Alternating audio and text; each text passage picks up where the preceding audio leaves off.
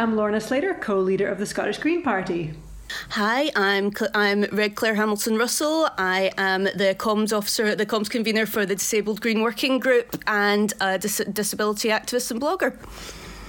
Thank you so much, Red, for joining me on this podcast today. So this is another one of our podcasts from lockdown. So Red and I are recording in different parts of Scotland. We're getting used to doing all this sort of conference call and Zoom calls and stuff, aren't we? Yep, I think it's absolutely wonderful. But wonderful, though, I know it's... I think everybody's certainly picking up technical skills they never expected to. It's wonderful.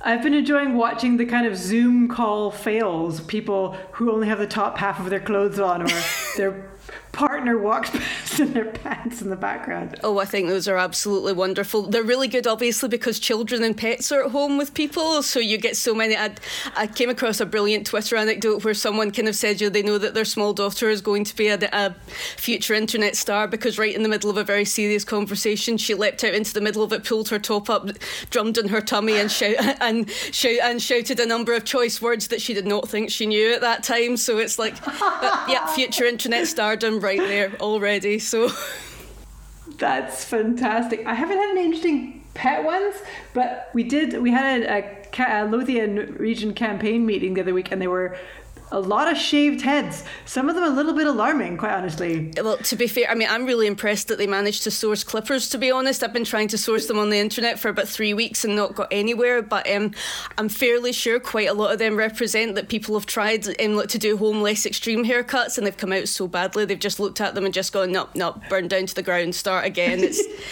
It's the only thing. I've been literally sitting there looking at my own and just failing at the plunge every single time. So I'm probably going to end up with a huge pleat or something by the end of it. But that's what I'm working on. I'm working on my Rapunzel tangled pleat. I'll be able to lasso people with it by the end of this. So the reason I've invited you on the podcast today is to talk about the Scottish Greens representative group, the Disabled Greens. Can you tell us a bit about that representative group? Well, we've probably fallen a little bit behind. The general idea of working groups is that because the Green Party is a grassroots party as opposed to one with top-down control imposed, the idea being that people who have a sort of particular common interest and a particular common... So I'm trying to think of a word that sounds better, that sounds less probably very political than common oppression. But it's the important part. People who are commonly disadvantaged in a particular way. So obviously they've got the Women's Network and the Disabled Working Group and the Young Greens as well and Rainbow Greens. So Disabled Green has its own particular problem, of course, that a great many of us are chronically ill or mobility impaired or a variety of other issues that makes it particularly hard for us to get out and be active with things. So, but we do our best, and I think we've turned the corner on things a little, at least on getting things on a more even footing. So, hopefully we're getting there now. I really appreciate you joining me on this podcast today. What has it been like as a disabled person during this coronavirus crisis? Well, honestly, I genuinely feel quite guilty saying this and even thinking it, but to be honest, it's improved my life immeasurably right now, which sounds terrible to say, but and obviously you've still got, obviously disabled people have the same issues as everyone else, and that there's obviously we're worried about illness for ourselves, our partners, the people we love. We're worried for the general public, and we've had some of the same issues with sourcing things that we need and everything. And for many disabled people, obviously there's been huge issues, particularly people who have not been able to, well, particularly if people are isolated. There's been huge issues with social care packages being cut for people who depend on that. Again, particularly people who don't have family close by or who don't have partners. But I'm afraid for me, it's been absolutely wonderful. For me, this means that I have Ehlers-Danlos syndrome and POTS, as well as various neurodiversities, including autism and ADHD. So, but my biggest issues are with chronic pain, chronic fatigue and mobility issues. So usually I tend to I don't have any children, but I do have a dog, so I spend a lot of time managing my way through. I'm a freelance writer and proofreader, so I usually spend most of my time either working from bed, trying to handle housework, or wrangling my dog. So usually by the end of the day I am utterly exhausted. And my husband, I do manage to access PIP but not ESA, so my personal income is very limited. So my husband largely supports us, and he works quite long hours as an accountant to do that. So usually most of the time when I get to sit, by the time that he comes home in the evening, most of us are exhausted. Whereas at the moment he's working from home, he's managing his own time very effectively. We get to see so much of each other, and he can actually support me physically around the house. So I've only had 4 days where I've been unable to get out of bed since this began, which has been transformative for me. Usually I'm stuck in bed several days a week just out of sheer fatigue. So he's also he's been able to help me get out. I only have access to an NHS wheelchair because I can't afford a custom one, so it's great. I really, obviously I massively appreciate that, but I can do so much more when he can push me in it.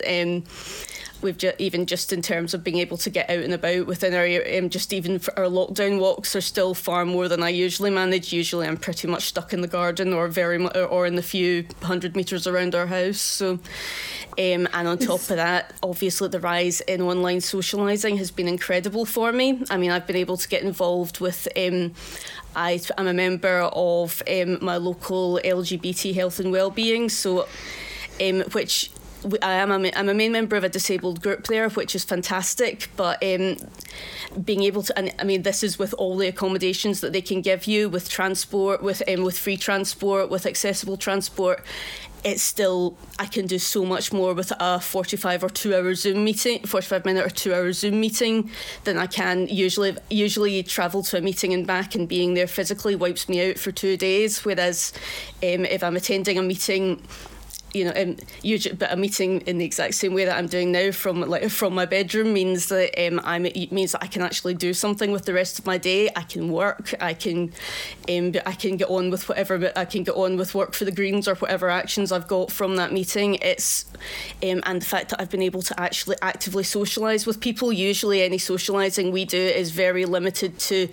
We do make it out very occasionally, but the majority of the time we're limited to friends who are willing to come to put themselves out enough to come to our house. This way, I'm an enormous geek, so I have I'm role playing with 3 different groups of people by Discord at the moment. It's wonderful. It's more like direct in-person interaction than I usually get in months.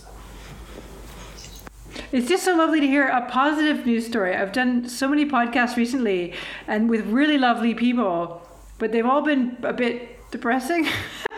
It's nice to hear a lovely. I feel so pleased for you. That must be transformative. It is genuinely transformative for me. It's honestly being able to have all this personal time with my partner when we're not both exhausted and struggling under our commitments is incredible, and the fact that we're both more productive. I'm really dedicated to supporting urban food growing, supporting people to grow, to rewild their own spaces and to grow food in their own spaces, just in gardens or whatever local space. With his help, obviously, I've been very limited on it. I sometimes have my mum's help, but she also is also physically disabled. Again, with my husband's help, the two of us, we have transformed our front garden, in which we're rewilding. So we have planted a living fence from willow trees. We've dug a pond. He's done all the heavy work. I've been able to do the sort of the smaller tasks. And we've now set up. We've been setting up makeshift raised beds in our back garden, and we have a huge amount of food that we've been able to do. It's very guerrilla gardening, but I mean, this year it's the sort of thing you dream about, really. I think it's the sort of thing I used to, when I was able to work full time. It's the sort of thing I used to dream about when I was stuck in an office. Now it's the sort of thing I dream about when I'm exhausted and unable to get out of bed, and my husband dreams about when he's stuck in the office. So it's been very, very positive for us. And again, I've been able to start a Facebook support group about about supporting people to grow their own food just in their homes or at their homes and gardens. I've been able to start up a network of guerrilla gardeners and talk to people about rewilding their gardens. It's honestly been this. I feel very bad because obviously so many people are having such a bad time, as we even on top of the people who are seriously ill and dying. But for me, in a purely personal sense, it's been ridiculously positive. There's been a lot of sort of eye-rolling chat about how frustrating it is. I mean, it's good, but it's frustrating that, you know, disabled people have been saying for years, can't we work remotely, please? Can't we please have remote access to meetings so we can fully participate? And everyone's kind of gone, yeah, well, you know, it's hard. And then pandemic hits, suddenly all the able-bodied people need to work remotely, and magic, everybody can work from home. Yep. How do you feel about that? My main hope, the main thing I feel about it is, if it then goes backwards once this is done, that's when, you know, that's a very of Arya dies we riot moment. I think if people still try and if people try and pull that sort of thing. And obviously, it wasn't quite as simple as that. Obviously, a lot of people suffered. A lot of people had. A lot of people were able to access particular funds because of the level it was involved in. There were economies of scale that were going on with purchasing things, and obviously there has been a lot of people that haven't been able to work as successfully from home as they've wished. But if nothing else, I think this has really proven that how much of that was, well, frankly, people thinking that it wasn't really necessary, which is obviously the giant issue. There's always been such a huge issue that requests for accessibility have been people who can't be bothered. You know, it's always been it's such an enormous problem. You know, behind the sort of well, if you really cared about this, you would put in the effort. If you really cared about this, you would do it. You know, the idea that people are doing it for people are looking for accessibility for convenience rather than need. It's obviously been a huge issue that we have to deal with. But on top of it, a lot of it's been technophobia as well. Just the idea that people, you know, especially, I will say something slightly controversial and say a lot of it is involved, I think, older managers who've not been willing to grapple with the technology, who've now been forced to. I can only cite my own dad as an example there, as someone who I will not name him in case he ends up listening to this, but he's someone who's I don't mean that he's denied anyone the opportunity to do it for that, but purely as someone who I know was very frightened of engaging with the complexities of technology, who has now been massively converted to both Zoom and Microsoft Teams within the last month magically. You know, no, please go ahead. Sorry, it shows the complexity though of doing these kind of transitions, because I know some neurodivergent people who find Zoom calls extremely stressful because they get autistic people who get even fewer clues about emotional states and social behaviors via Zoom, and so they have to spend that much more of their energy just to be able to coherently participate in a meeting. The technology can be a barrier for older people, for poorer people. It's really difficult. My mum, before she retired, was a teacher of hearing impaired children for many years, 40 years or something. And she talks about universal design, how when something is designed well, it works for everybody. And the example that she uses is like ramps down onto sidewalks. Sorry, I'm North American. Up and down the pavements. Because that means that, yes, a person who is wheeling can wheel themselves up, but it also means someone pushing a pushchair, someone dragging a trolley or a suitcase behind them. Actually, a ramp works better for everybody, and it means that everybody then has access to to walking around in a city or town. So I wonder if there's still some steps that we need to take to make, I guess, access to work universal, sort of universal access or universal design to improve these things. This is me kind of venturing off into my nerd land. So I work in technology, and I always think that someone's going to make a lot of money who can create the first proper virtual reality meeting space where instead of seeing you as just a little square on a screen and getting only those minimal cues, where we could be in the same space and get a lot more physical. So I'm autistic as well, and it helps me to get physical cues. it's really nice to be able to see you and communicate with you. Yes. Being able to see a little bit more of you. So there's something around that. I can see that the technology is a genuine barrier for some people, as well as I say, there's some different neurodivergences find it more or less easy. And some people, I think, just struggle to be stuck in their house all day. I'm one of these people. I'm a kind of indoor cat. I'm quite happy to be inside my house working, but that doesn't work for everybody. I mean, it's been kind of hilarious for me since obviously unlike almost everyone else, my experience of the lockdown has been I've been outside more, purely because I've had more aid from my husband. But I am definitely more of an indoor cat that way. I'm very, very happy. I do much better without working in my own space, without having to deal with the impositions of space in other people. But I do know other people, even other autistic people, who can be who definitely feed on other people's energy more. So I guess I think that. Again, that's maybe more of a fundamental contradiction in styles. I can absolutely get the point of universal design, though it does make me a little wary in that there's the inevitable phenomenon of access clash.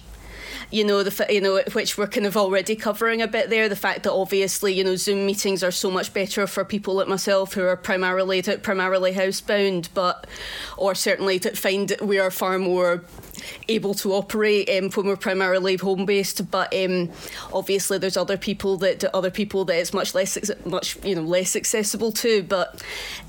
And the kind of one of the main principles of accessibility is that it has to be personalised. That again, access clash is an inevitable phenomenon, and you try your best to work it out. You try your best to have as many solutions available as possible, so that they're easily available for people to work out, and even a willingness to embrace what makes something work for one person, or whichever person is most material at any given time. But I do absolutely understand you, and I do think that makes a really important point. Obviously, that so many human rights that we take quite for granted have been quite driven by campaigners for access of some kind or another. Obviously it's very notable that I notice it for trains in particular. When I do travel to see people, I'm unable to drive because of POTS, so I tend, if I'm not able to get a lift, I travel almost exclusively by train, and it's a horrendous experience if you're a wheelchair user. They're so very inaccessible. It's very dependent on a heavy amount of aid and input from train staff that's not always available, or not always very good when it is given. So obviously that's a circumstance where. And obviously I see so many other train users who maybe wouldn't consider themselves disabled, who are still struggling with this very inaccessible design. So that's much like the example you gave, obviously, where, I think if there was an extending ramp for trains, then that would be so much more accessible for so many people, including the many people with luggage who travel on trains. But that's such a good point. Something that I'm hoping is going to be a positive development is this space for distancing, which we're now starting to see in Scotland's cities, where it looks like we're going to try and put out temporary barriers and stuff during the lockdown to reclaim some of the streets, because traffic has reduced by about 75% to allow more space for walking and wheeling and cycling.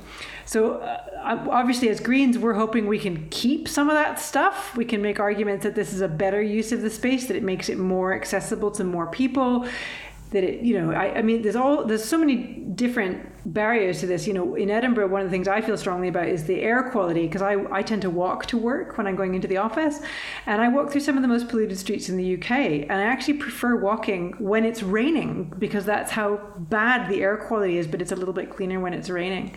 So I'm really hoping that this sort of space for distancing measures will improve access. How do you feel about that?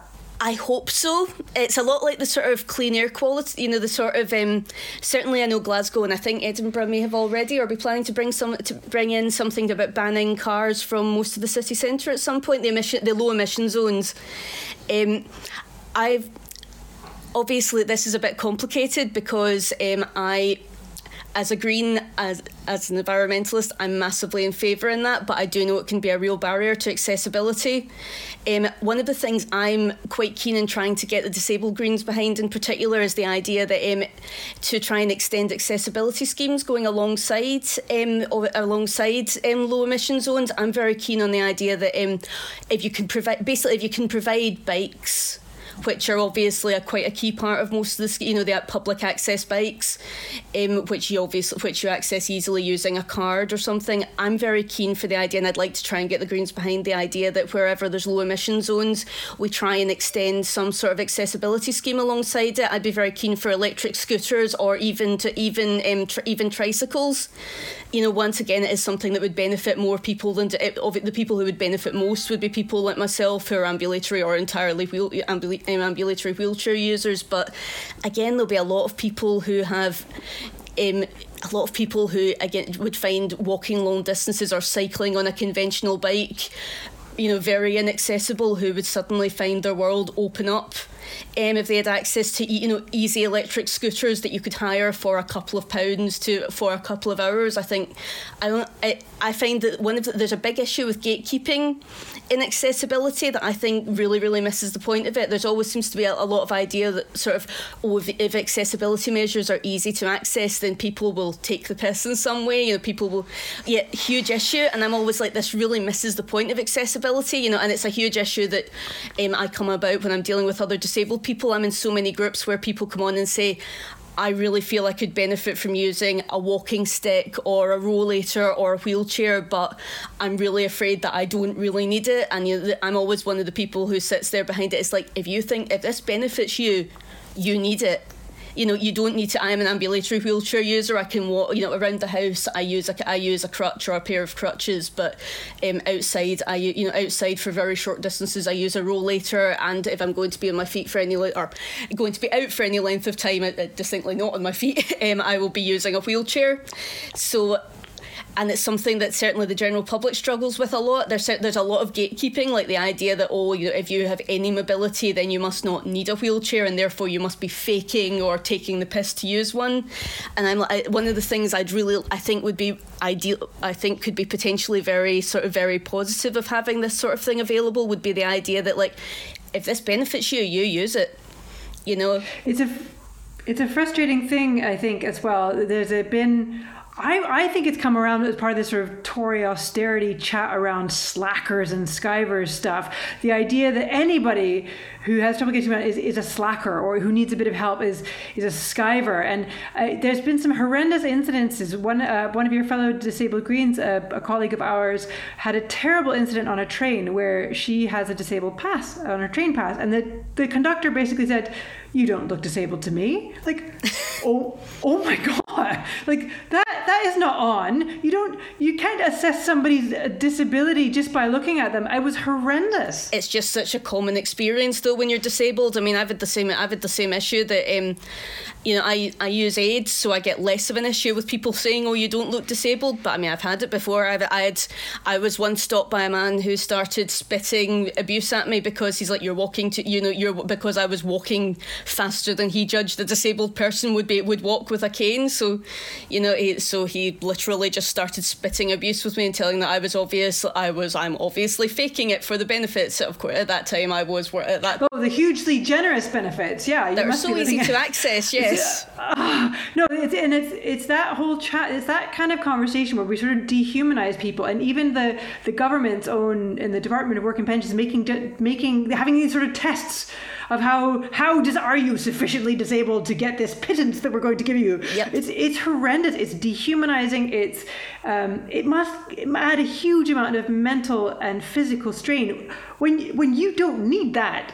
I've been through several of them now, and I honestly, I had ended up with really severe suicidal ideation from the first one, which is, of course, the point behind it, because when people... that's horrendous. I can't believe that's the... I don't want to believe that. I don't want to believe that that's the point. But it so clearly is. I mean, the sheer fact... the level of questioning you go through, if you mention you're depressed, the first thing they ask you is, so why haven't you killed yourself yet? It's...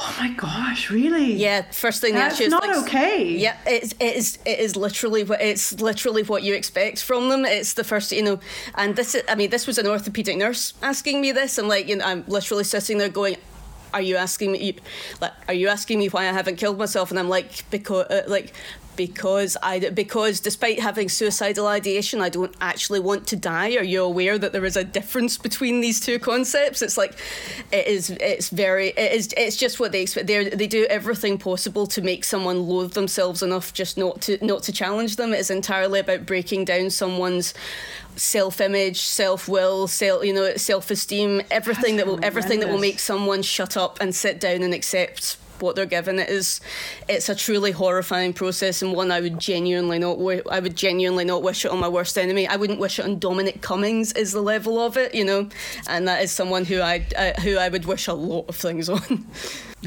That takes us neatly though to why we need more disabled people in politics. Yes, so I think there are a lot of reasons why.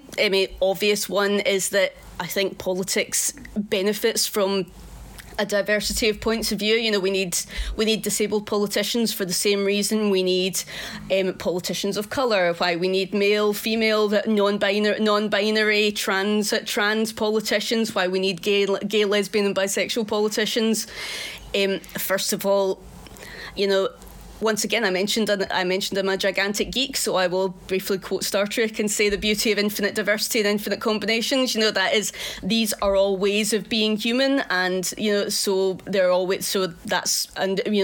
politics is the ultimate human art. So that is, so there should be politicians of all type. But obviously, the most obvious reason is that because the nature of privilege is that people massively underestimate, or worse yet, completely fail to conceptualise problems that they haven't got direct experience of. So we notice it so much, obviously, with the fact of very privileged politicians at the moment, the sheer fact that they have no idea, the fact that they think it's perfectly normal to claim expenses for a breakfast that a disabled person is expected to live on for a week is the level of it. The fact that they then feel it's appropriate to tell people living right on the edge of poverty that it's due to their poor money management skills.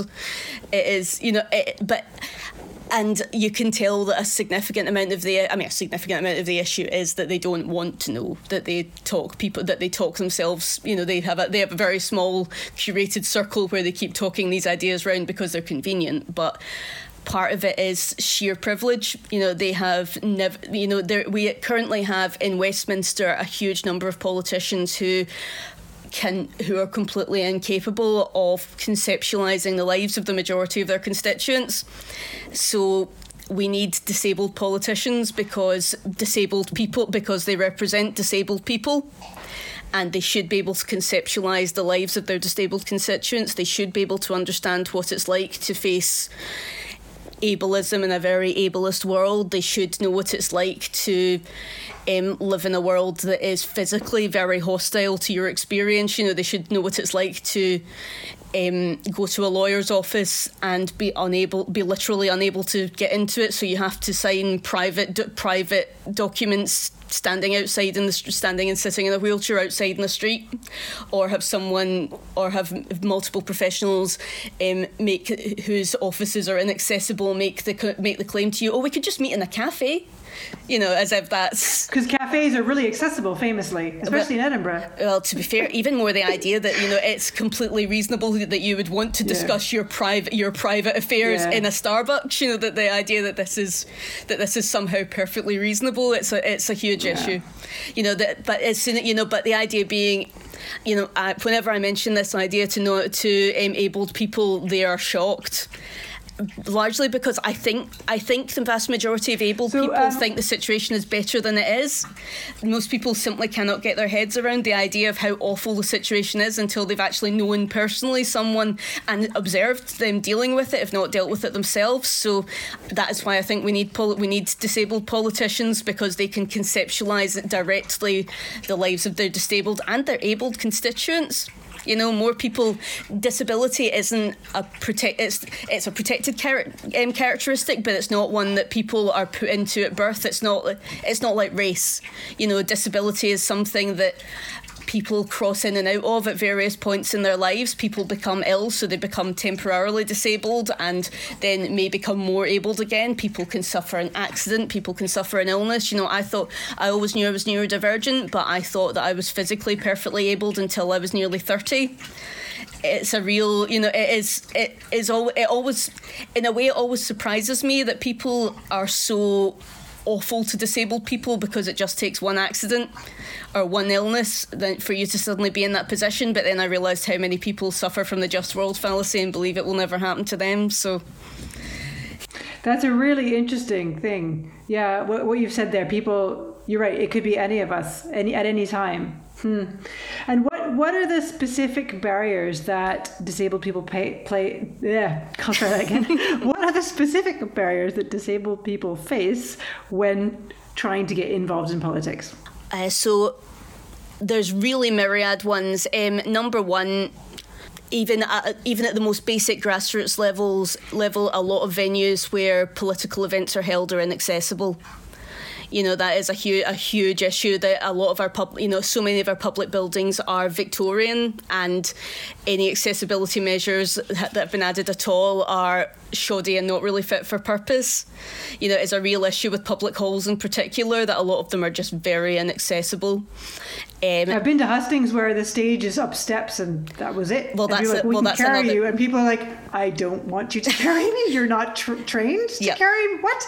That's not okay. Well, that's another whole issue. There's a lot of places, a lot of venues describe themselves as accessible when they're accessible to the audience, but not to people addressing the crowd. It's a really serious problem for leadership positions. Anything that almost everywhere that thinks about accessibility measures thinks about it for the audience. For the passive role. For the audience, they don't think about it for the active role, for the person leading a discussion or addressing a crowd or performing is a huge issue. Even just not one that particularly relates to politics particularly, but there are disabled people.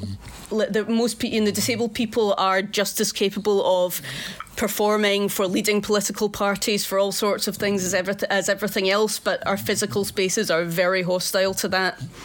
The sheer thing, I try and hold, whenever I'm trying to organise events of any kind, I try and access accessible venues, and the sheer number of venues that are not is truly horrifying. And again, it's something you need to have personal experience of to realise the extent of how bad it really is. And how can we in the Greens, so within the Scottish Green Party, we're about to hold some internal elections. So some of our internal party posts are up for re-election this year on some of our national committees and some representative groups and that kind of thing. Obviously, we'd love to have more disabled representation on our internal organisation. What can we as a party do to support more disabled people participating? Well, number one, obviously, offering more things as remote working that's a definite one. Luckily, at the moment, that is not a problem, but by and large, which is fantastic. So keeping up with that level of participation, once the lockdown measures are, once they're relaxed and after all of this is finally over, is probably a number one way. Though of course that does run into some accessibility clash measures, as you've already observed, especially if people are dependent on sign language, it can be a real issue, or people use sign language, it can be a real issue. Obviously, because when you're only showing head and shoulders, and BSL is a very whole body language, so that can be a real limitation. But it's still probably the number one thing that makes this most accessible to more disabled people than anyone else. On top of that, I know that there can be quite a culture in the party, and obviously most people in the Greens are probably still professional people. I know we're searching for more representation amongst more working class people, but I think there's definitely quite an idea that if you're not able to be very active, if you've got very active, and particularly in campaigning, if you're not able to knock on doors, there's definitely a feeling that that definitely limits you. I think more more emphasis on the idea that people can be really active even if they're not able to undertake all the traditional activities would be really, the traditional activities of activists would be really, really positive. I think more funding for things like accessible travel and accessibility measures, like employing personal carers or assistants of any level would certainly be helpful. You know, for people to be able to travel to meetings in wheelchair accessible vehicles, for people to be able to bring along a sign language interpreter, and personal care if they need that as well would definitely be huge measures that would improve accessibility to these kind of posts for disabled people, I think. Fantastic. Well, it's been lovely speaking with you today, Claire. And it's just brilliant to hear some of your ideas and a positive story about the lockdown. It's always, like I said, I do feel very guilty about it, knowing the national crisis, but I'm also enjoying it because there's never so much. It's not rare for things to be easier for me than it is for other people, so I'm enjoying that opportunity while I can.